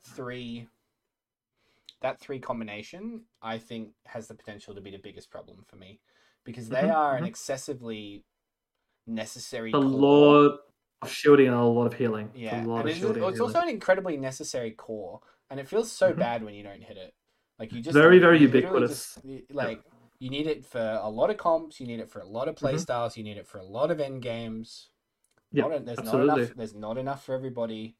It is very difficult to see how it won't be changed in some way. I'm not. I guess what I'm more complaining about here is the accessibility of a powerful trio like that being gated behind them being 4 costs, so there not being a significant amount of them, is actually a pretty good thing. But it's really, really hard to play at the moment, knowing that fact. I think that if somebody gets the 4-1 and hits Janna 2 and Orianna 2, it's yeah. I mean, you're pretty much stuck with Janna 1 and Ori. Like I've got to like 6-1 or 6-4 even, or whatever it may be. Like with an Oriana 1 and a Janna 1, you know, and then the rest of your board done, just because they're all gone. Yep. So I find that very interesting that the support units are really hard to find. I think that's just like a sort of I was gonna say I think it's just a sort of like a counterpoint, right? I think that there's always going to be like a sort of fine line between really ubiquitous, splashy like support units that can go in any sort of horizontal comp, and just good vertical units, if that makes sense. Like there's a really interesting sort of tug and push, right? Like you don't want units to be as splashable as like Revenants are, but at the same time, you know, you also don't want your vertical capstones to be like too good either. Like so, there's like interesting like line. I don't know if I'm saying this too well, but yeah, I get what you mean. I understand. What do you think?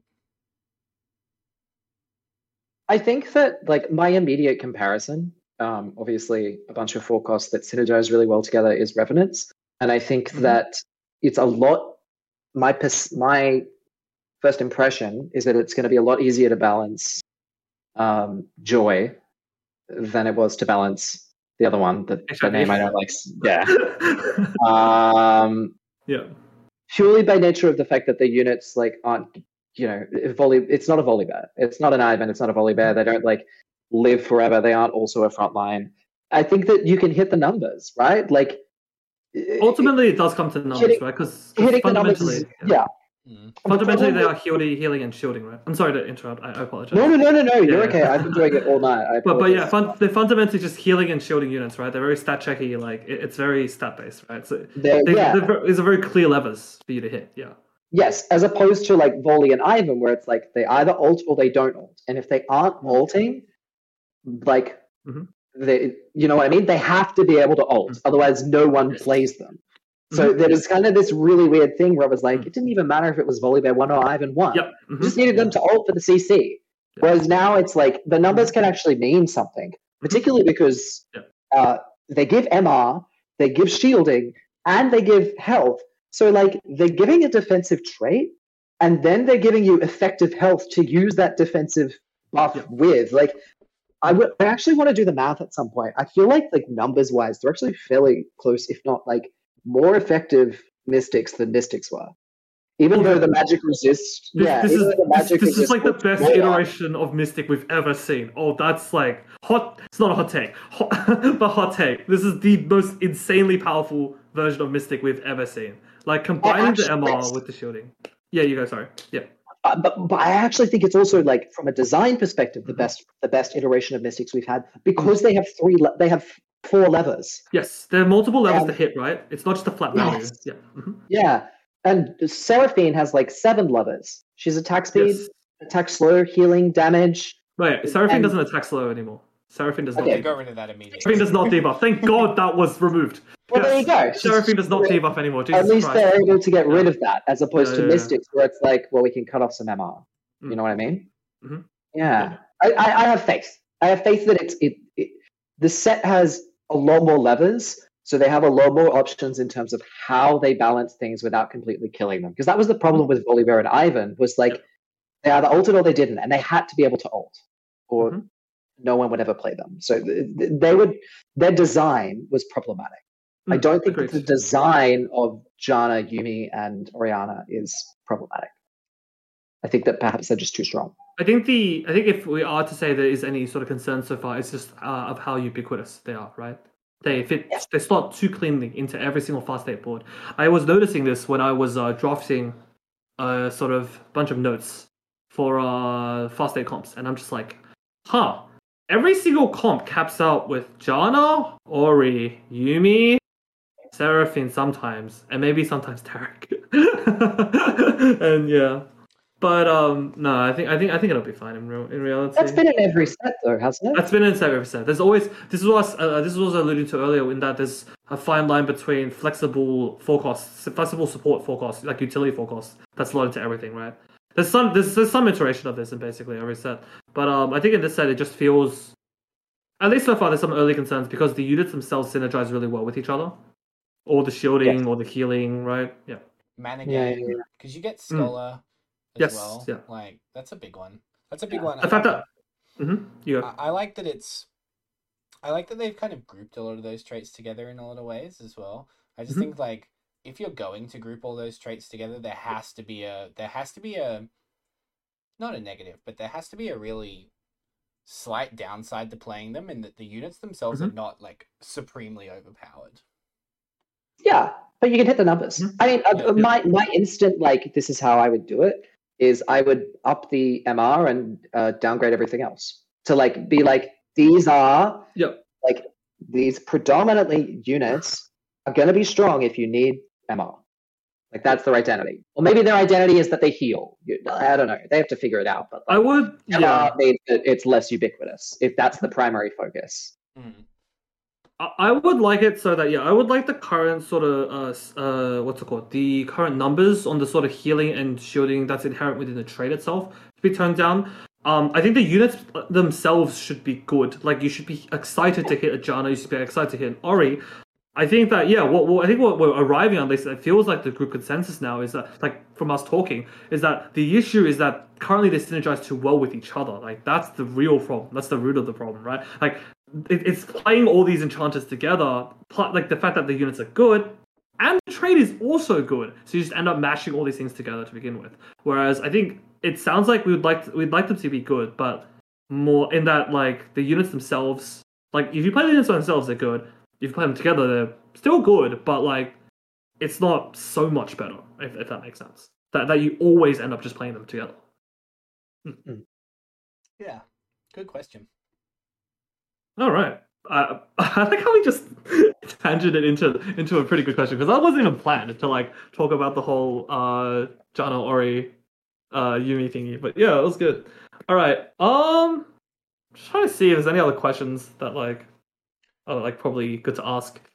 I covered most of it. I think we covered. I mean, I'm looking through the list. We've covered most of it. I noticed Seni just joined the chat. Seni, if you got a real quick, I think we are really getting close to our runtime. If you have anything you want to ask, Seni, go ahead and just drop in the chat. But other than that, yeah, I don't know what else to say. Excited for Sex 6? It's gonna be good. Yeah, 36 hours from now. Fantastic news. Really, really looking forward to it. I'm just looking forward to playing on OCE ping. Really? Agree. I've gotten so used to NA ping. I don't know about you guys. I hate it. I don't even notice it anymore. Because like I love to I love to like I'm bad at it, but I love to like you're okay, fair enough. Move everything around. Yeah. Look, guys, I think that's pretty much going to do it then. I don't think we've got any more questions coming in. So, thank you to our guest, H1nzey, this evening for joining us. Yeah, it's been a really thank you so much, episode. H1nzey. And goodbye, and don't come back, set 5.5. I feel like that might very well be the sentiment that we've got. It wasn't all bad. No, it wasn't all bad. It wasn't all bad. It was an okay set. That's a bit of a. It was an okay set. That's a bit of a cope from us, I think. Okay, 5.5 wasn't all bad. 5 was. H1nzey, I want to give you this last little opportunity to shout yourself out, tell people where they can find you, and then we'll get out of here. Right. Twitch TV H1nzey. Wait, Twitch. You know, type my name. It's a 1 instead of an I. If you know, you know. I'll probably stream a bit this week. I don't fucking know. Great. And all right. So my co-hosts, my friend, please let everybody know where they can find you. Yeah, sure. My Twitch is soul_TFT. I will definitely be streaming a bunch once Set 6 comes out, so be sure to check that out. I have a Twitter as well, at soul. I think it's the exact same. I think it's at soul_TFT. Feel free to follow that if you want to know when I go to live. And yeah. Great. And for me, guys, your host, Cutler, you can find me at twitch.tv/CutlerTFT.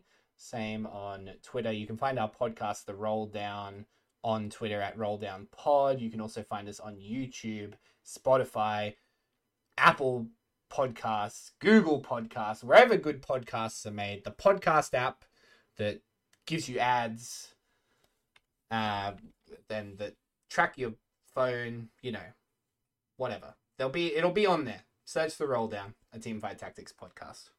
Really appreciate you coming on, H1nzey. Thank you so much. We'll let you get out of here.